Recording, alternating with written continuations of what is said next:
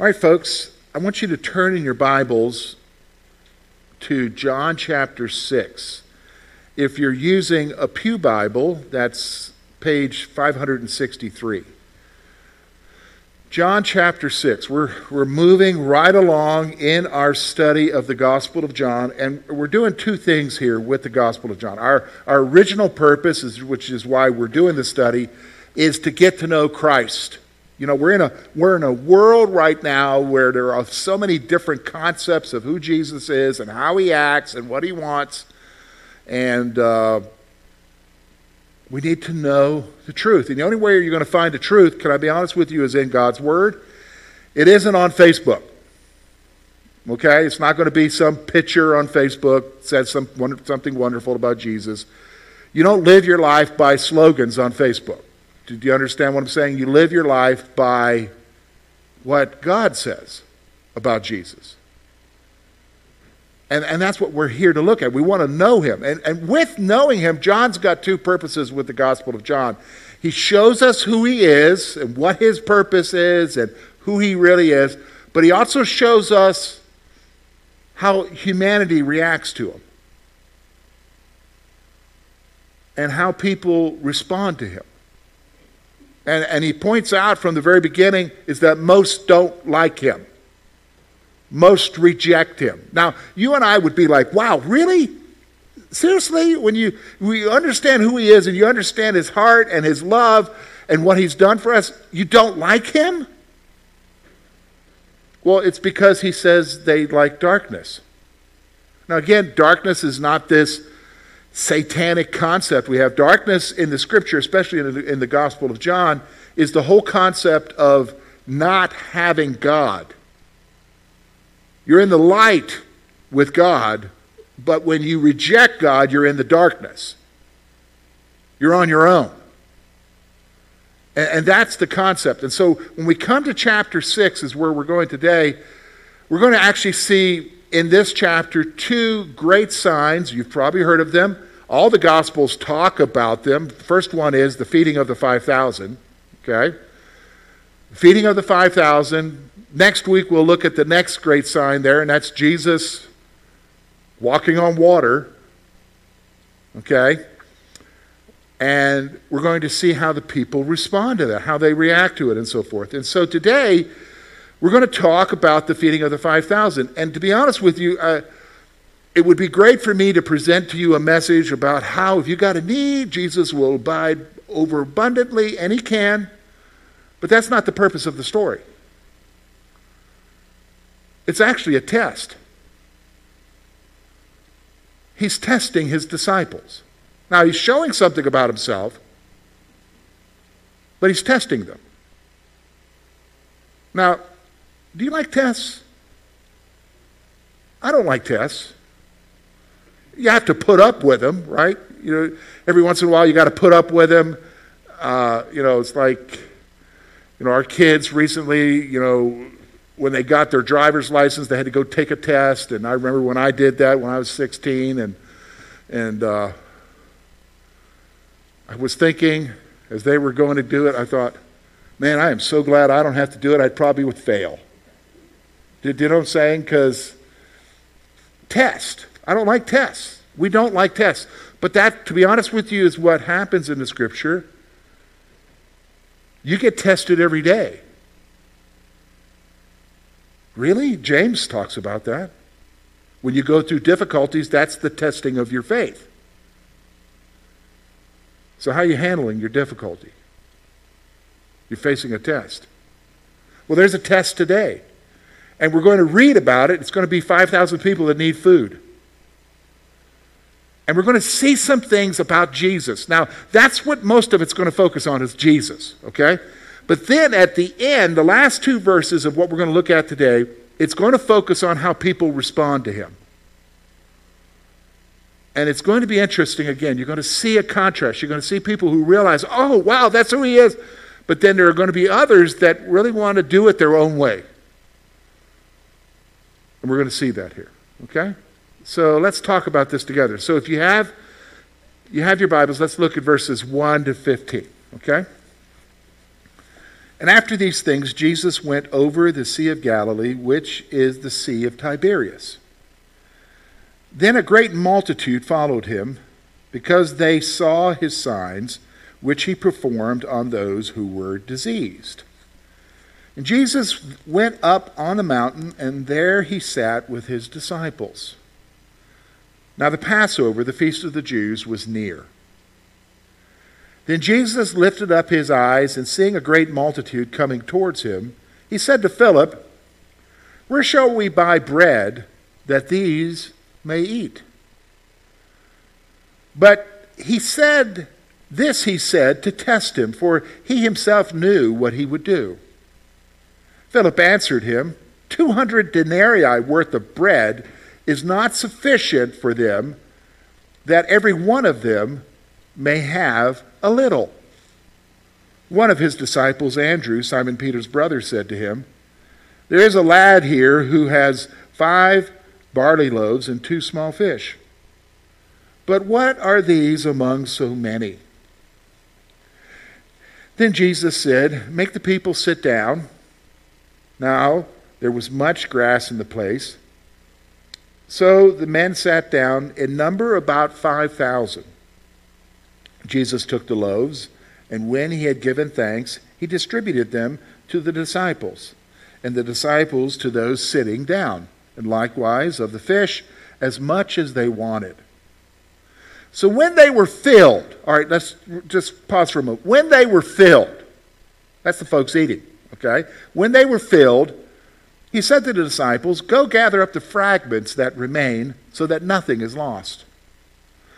Therefore they gathered them up, filled 12 baskets with the fragments of the 12 barley loaves, which were left over by those who had eaten.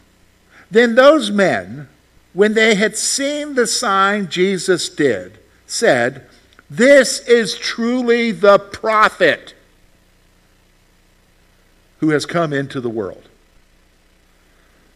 Therefore, when Jesus perceived that they were about to come and take him by force to make him a king, he departed again to the mountain by himself alone. All right, now here's what we're going to do, folks. We're going to really take this in 4 parts. Okay, so we're going to see the need first, and I want to talk about the need, and I want to talk about Jesus with regards to the need. So hopefully there's some things there that you can grasp about Jesus and you as you face your needs, okay? So then we're also going to see the assessment. We're going to see 2 different assessments. One's from Philip, the other's from Andrew. Then we're going to see the sign. We're going to see what Jesus did, and then I'm going to talk about the response. So hopefully we're going to learn more about Christ and about ourselves, okay? We're going to learn more about Jesus and about ourselves. So let's talk about the need. So first thing you're going to notice, especially when you look at verses 1 to 4, it's going to say after these things, meaning what? So after he was in Jerusalem, and remember chapter 5 was totally focused on the healing of the man by the pool at Bethesda. The guy who didn't want to be healed, who thought he just needed somebody to throw him in the water, when the water rippled up and Jesus healed him, and of course he reported him to the Pharisees, because he did the healing on the Sabbath, and they were all upset by that. And Jesus, of course, shows who he is and talks about the great signs that point to him. So now John is saying in chapter 6, after these things, Jesus goes over the Sea of Galilee, and he also refers to it that the Gentiles referred to it as the Sea of Tiberias. Tiberias who? Tiberius Caesar. Okay, so the Romans renamed that great big body of water after their emperor. So Jesus is in Galilee. Now, here's the thing. By this point, Jesus has a lot of people following him. Why? Because they see that he heals the sick. Honestly, he heals the sick. And so guess what? Everybody's got somebody who's what? Sick. And so they're coming after him to what? Have Jesus heal their person or friend or whoever who's sick. I mean, we can understand that. If Jesus showed up here, let's be honest. Okay, so like even in our church family right here, we have some folks we have not seen in a year and a half since COVID started because they are vulnerable. They maybe are dealing with COPD, some breathing disorder or whatever. Some of them have other issues that are going on, and so they really can't be out, or they are no longer able to get out, and so they're sick and infirmed. We understand that, right? And so we know what's going on. And so if you knew that Jesus was showing up, and you've heard the stories that he can heal, what are you going to do? Hang back at the house with your sick loved one? Wow, I wish Jesus would come here. No, you're going to go to Jesus, right? You're going to go where he is, and that's where people are. They're coming to see him. And when you look at the crowd, it says 5,000 men. Let me just stop for a moment. 5,000 men. There's a whole lot more than just 5,000 men. Now, why didn't they say the women? Well, that's the culture of the time. Men were more significant in this culture. So they would acknowledge the men. And obviously there's a whole lot more there. So here they are, they're following after him, they're in Galilee, the setting, the timing, he tells us the timing, John tells us the timing, it's near the time of the feast of the Passover, because at the Passover everybody goes to Jerusalem. So this is the setting. So here's the need. So Jesus, it's amazing to me, Jesus, as he's seeing this, if you look at verse 5 of chapter 6, Jesus lifted up his eyes and seeing a great multitude coming towards him, he said to Philip, where shall we buy bread that these may eat? Now, there's something significant here, so let me just kind of give you the point, and then I'm going to lay this out for you, okay? Seeing the multitude, Jesus asks about the need to feed them. Seeing the multitude, Jesus asks about the feed to need them. All right, so here's the setting. They're up on this mountain. Now, I don't want you to think like the hills around here in Curwensville, okay? So, for instance, Lori and I were just at a pastor's conference we got back yesterday over in Lancaster. And I just about went nuts there. Why? Driving around, because everywhere I turned, I was being blinded by the sun. Because it's just flat there. And so you're turning, and it's like, got to put the visor down, we're trying to look at our phone. The phone screen won't show up because of the light. And we're like, why is it different here? And it's because we don't have any hills like we do here. Here, it might be sun shining, but we've got a hill to block out the sun, right? Okay, but I don't want you to think our hills around here have lots of trees on them.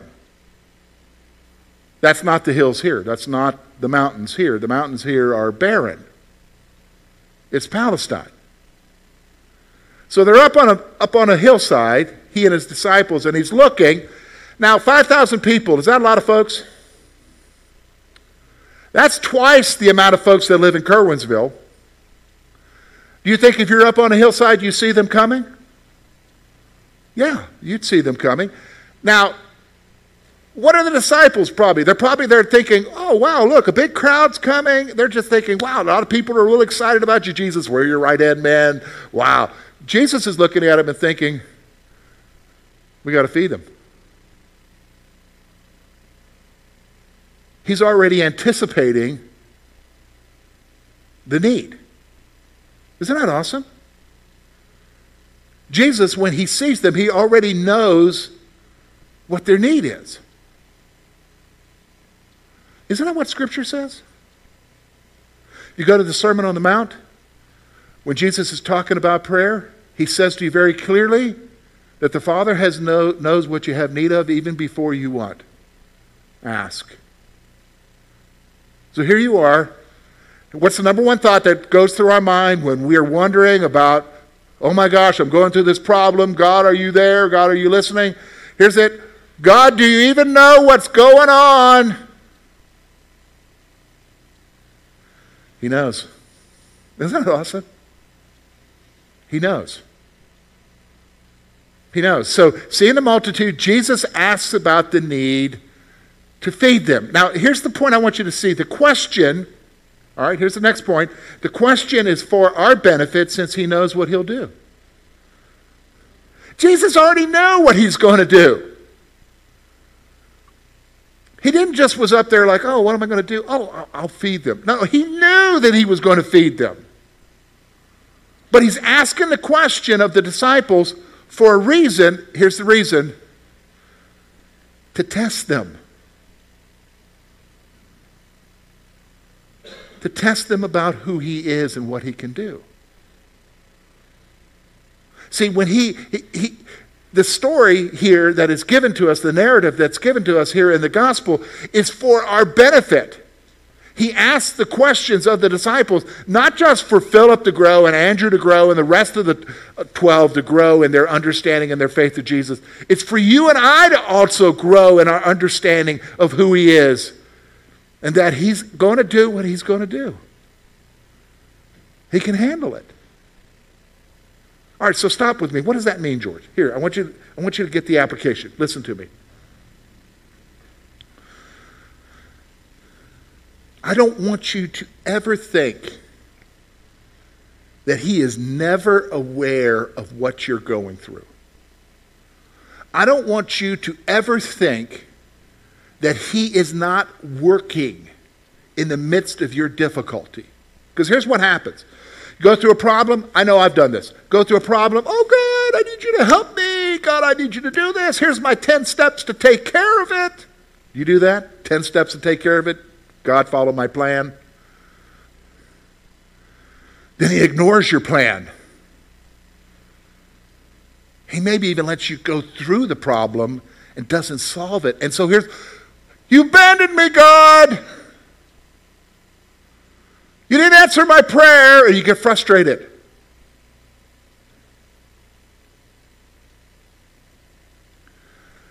We look at it our way, don't we? I want you to stop for a moment, pause, back up, look at the way God looks at it.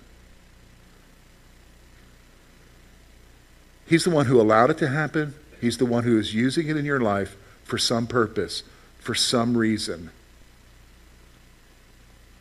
And it's not that he didn't hear you, he heard you.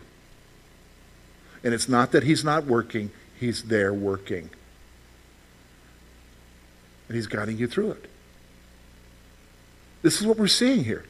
He sees this crowd coming. Oh, guys, what are we going to do here? He already knows what he's going to do. That's the need. So look at their assessment. They respond the same way that we would respond. What do you mean? Look at what Philip says, okay? So let me help you to understand what Philip says. Look with me. Philip says, verse 7, Philip answered him, 200 denarii worth of bread is not sufficient for them, that every one of them may have a little. Let me explain to you what 200 denarii is.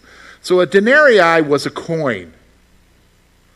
And that coin was worth a day's wages. Okay? So Philip is saying 200 days worth of wages that could buy bread is not sufficient to feed this big, huge crowd of 5,000 men and everybody else that's with them and just give them a little bit. Wouldn't you agree with that? You had if we went to, let's say, if we get all of Clearfield, because there's 7,000 people in Clearfield, if we could get them all in one stadium, not anything around here, but we could get them all in there, and it's your job to feed them, you would already say there is no way just even 200 days of my wages is going to feed them to give them a little bit, right? So Philip is looking at this and he's like, there's no way, Lord. And he's probably already thinking, we don't even have that. Okay, so here's the point I want you to see. Here's the reality. There is a perception that the need is beyond their ability. There's a perception that the need is beyond their ability. And that's exactly what they're struggling with here, isn't it?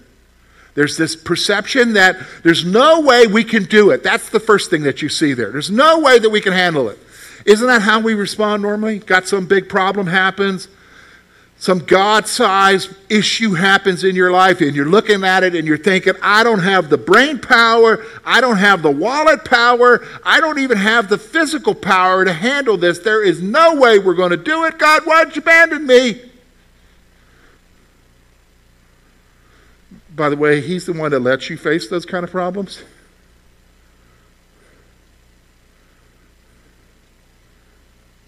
For a purpose. And sometimes we're not meant to figure it out on our own. You might want to write that one down. Sometimes you're not meant to figure it out on your own. Do you understand what I'm saying? That's reality. So there's Philip. 200 denarii worth of bread. 200 days of wages couldn't even buy enough bread to feed these folks. So then here comes Andrew. Why did he even say anything? But it's for a purpose.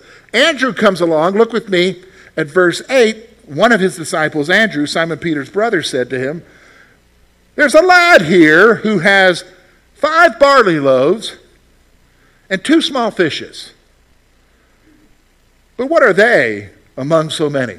All right, so let me explain to you. So there's a lad. What does he mean? What that is a reference to is there's a youth, probably a little guy.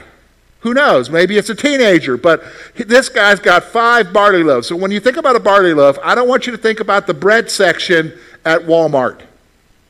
Been down the bread section, you got the whole big aisle full of bread, and there's the big loaves there. I don't want you to think about all they got is 5 loaves sliced, ready to distribute. That was not what a barley loaf was. Can I be honest with you? A barley loaf was kind of like, it was first of all the least of the grains to make a piece of bread from. And the loaf would probably be about this big around. So that's all they got, is 5 of those. And then when you think about fish, don't think about a big catfish. Don't even think about bass or trout. Here's what I want you to think about: sardine.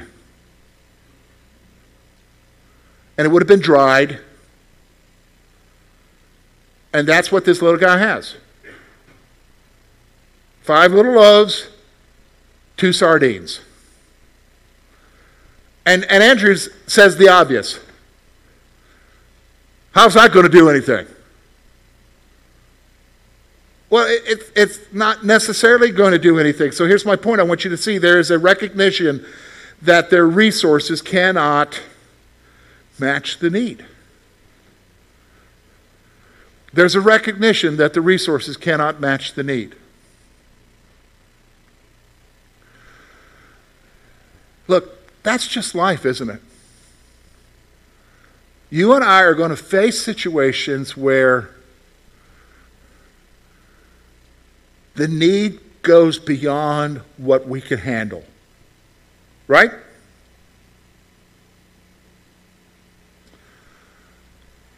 Goes beyond. But then, here's the reality. There's Jesus. So look at what he does. It's amazing. Look with me at verse 10 through 13. I'll just read it again. Then Jesus said, make the people sit down. And there was much grass in that area. So the men sat down, in number about 5,000. Jesus took the loaves, and when he had given thanks, he distributed them to the disciples, and the disciples to those sitting down, and likewise of the fish as much as they wanted. So when they were filled, he said to the disciples, gather up the fragments that remain so that nothing is lost. Therefore they gathered them up, filled 12 baskets with fragments of the 5 barley loaves, which were left over by those who had eaten. All right, so I'm going to point out 2 things here. 2 things that I think are amazing for us. Here's the sign. First of all, God uses the insignificant to accomplish his will. God uses the insignificant to accomplish his will. It just blows your mind. God uses the insignificant. 5 little barley loaves, 2 sardines. He takes that and he feeds 5,000 people, 5,000 men plus everybody else, to the point that they're filled up. Now, do you know what filled up is, right? Think Thanksgiving, want to take a nap, filled up, okay? They're filled up. And then afterwards, there's 12 baskets of the fragments left over. God takes the insignificant and accomplishes his will. You and I have seen that. You and I have seen that. Lori and I were actually reflecting. We had a moment in this conference that we were at where we were thinking about what God has done in our church. We were asked that question, and so we went through a series of questions about what God has done. And I remembered, man, this has been a long time ago, but when I came here, we had a debt. We had a debt in our church. We had a mortgage that we were paying off from all the renovations that were done years before. And I remember going away to a conference and feeling like we need to get rid of that debt. Plus, we had a building behind us that was what they called the pantry building, and it needed to be torn down. And we're like, how are we going to do that? How are we going to do that? And so here's what we did. We prayed about it, and then we just started taking a Sunday school offering. And within a year of taking a Sunday school offering, we paid off the debt and tore down a building.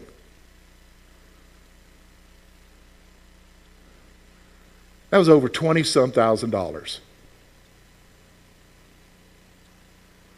Wow. That was God. That's what he did. He took a Sunday school offering. And he did it. God uses the insignificant to accomplish his will. Did you understand what I'm saying? If we had just committee meetings and board meetings and even congregational meetings sitting around, well, how are we going to do that? How are we going to pay off over $15,000 in a mortgage? How are we going to tear down a building that's going to cost $10,000? How are we going to do that? What do we got to do? How many? Well, we don't do bake sales, and we don't.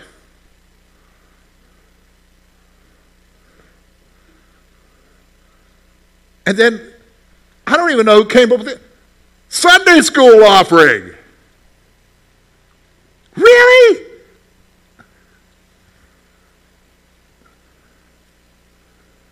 Who gets the glory for that, folks? God does, right? God.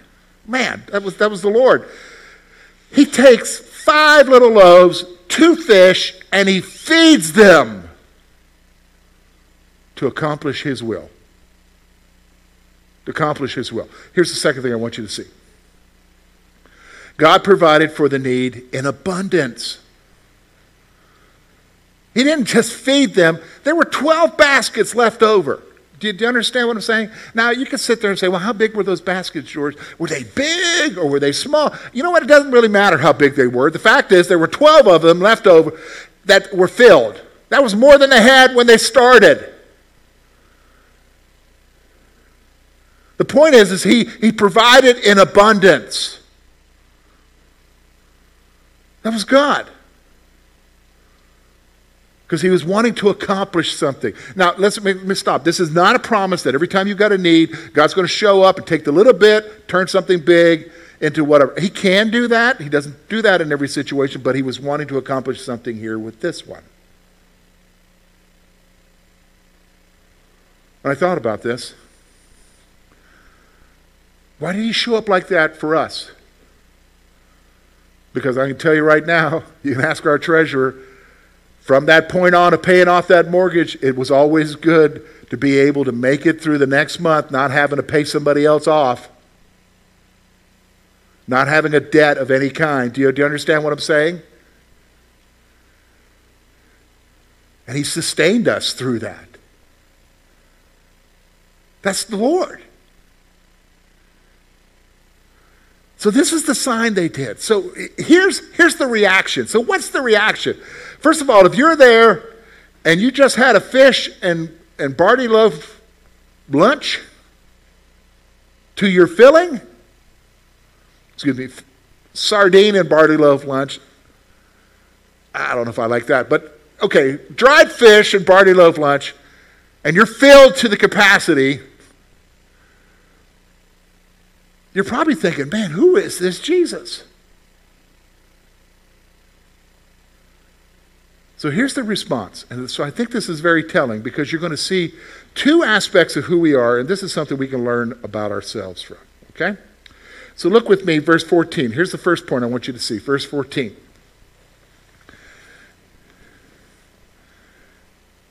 Then those men, when they had seen the sign that Jesus did, said, "This is truly the prophet who has come into the world." The prophet. The prophet. Okay, now who's that? What are they talking about? Well, Moses, in his law, the first 5 books, when he's getting ready to leave, he tells the children of Israel, as they're getting ready to enter into the promised land, that God was going to send them a prophet who was just like him. That is a messianic promise. God's going to send a Messiah who is just like Moses. Now, what did Moses do? Well, God, through Moses, provided them every day with what? Bread and meat. He fed them. So these folks who are there, they're good Jews. They know their law. They know what Moses said. They're realizing, wait a minute, now this guy just fed us with all the bread we could want and all the sardines we could want, all the fish we could want. Whoa, wait a minute, it's him. This is the prophet. This is the Messiah. So here's my point. There is a recognition that Jesus is the Messiah.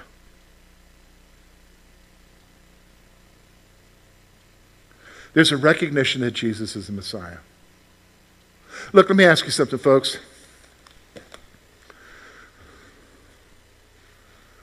So, okay. You know, Lori and I love our kids a lot. Okay, so just within the last week, Lauren and Foster, they're down in Dallas, and big city. When I was down there, I didn't even drive. Lori drove. It's just terrible. So they're sitting on a highway, stalled, traffic jam. Somebody comes up behind them and smashes into their vehicle. Didn't even stop. Boom! That's their vehicle. Now, you guys know what it's like when you don't get from the insurance company, you don't get enough to replace a vehicle, right? And so we're encouraging, we're praying for them, and we're just thankful that they're okay. And we're praying for them, and Foster calls yesterday and says, "Dad, you're not going to believe what the insurance company said they're going to do." And he told me what they're going to give him. He said, "This is beyond what the Blue Book value is." He said, "This is beyond what we paid for the thing for."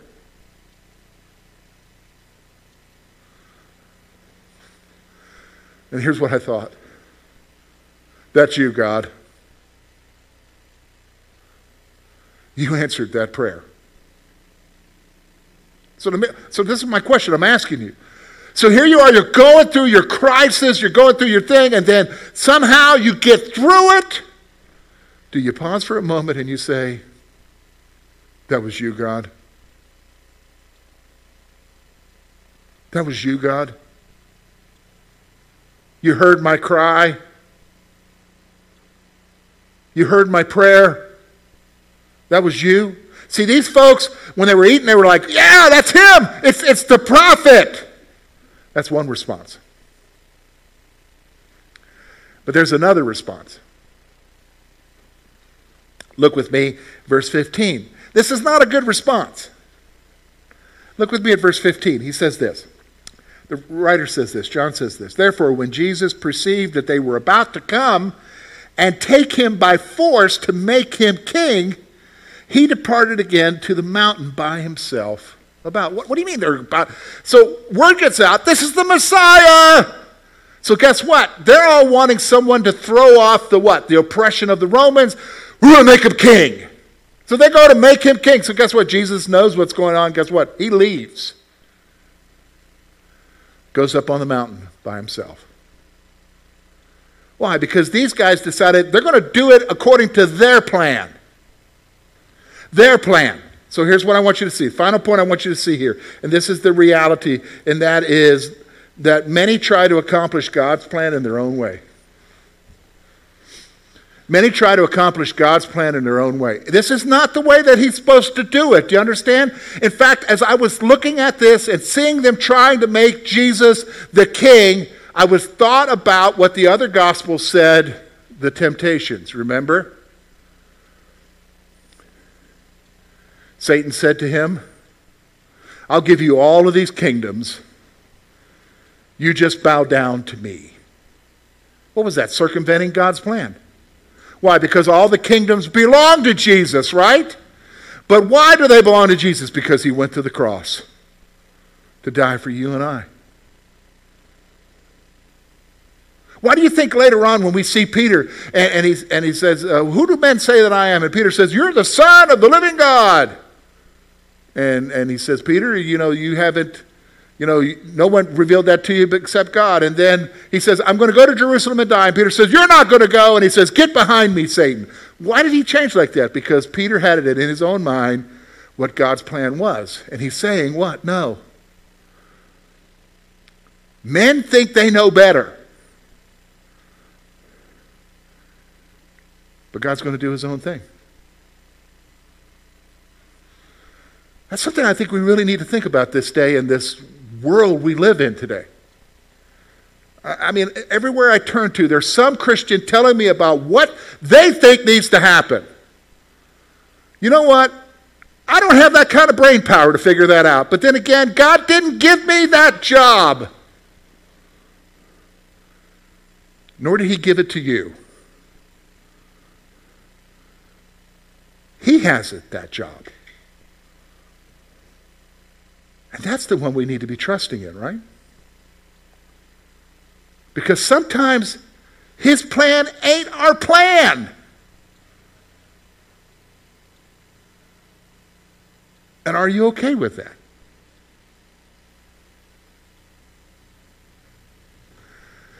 So what do we see here, George? We're learning two things here. We're learning who Jesus is, and we're learning about ourselves. So here's the two things I want to just close with, okay? So here's the first one. He knows your need, and he can handle it. But let him do it in his way. Do you understand? He knows your need, and he can handle it, but let him do it in his way. Now, that doesn't mean you don't do something. So think about it. What I told you about paying off the building with a Sunday school offering, all we could do was just take an offering at Sunday school, just the normal Sunday school offering. God then took that and multiplied it to where we could pay off a mortgage and tear down a building. Oh, and besides that, side the back of the building with siding, put a new fence up in the parking lot to replace the old rusted one that was there. God did all that from a Sunday school offering. So we still had to do something, but he took what we had and he blessed it. See, this is the thing. God can handle it. Now, does he do that every time? No. But sometimes he's got to teach us something through the difficulties that we go through, right? All right, that's the reality. Here's the second thing. What do we learn about ourselves? That we have a tendency to run ahead of God. God's doing what he's doing for a purpose, but our tendency, and that's a natural tendency, that's true for every one of us, we want to run ahead of God. And that's not necessarily a good thing. Let him accomplish his will in his time. That's what we're seeing from this passage. And next week, we're going to see him and what he does with the water. Now that's significant in itself. Why? Because to the Jew and their concept from the Old Testament, the sea was a place of chaos. Here's one who's the Lord of the chaos. Jesus. And here's the thing I want you to remember, because I talked about this earlier before we got in our message. This same Jesus is the same one who's waiting with open arms for you to come to him. So run to him. Let me pray for you.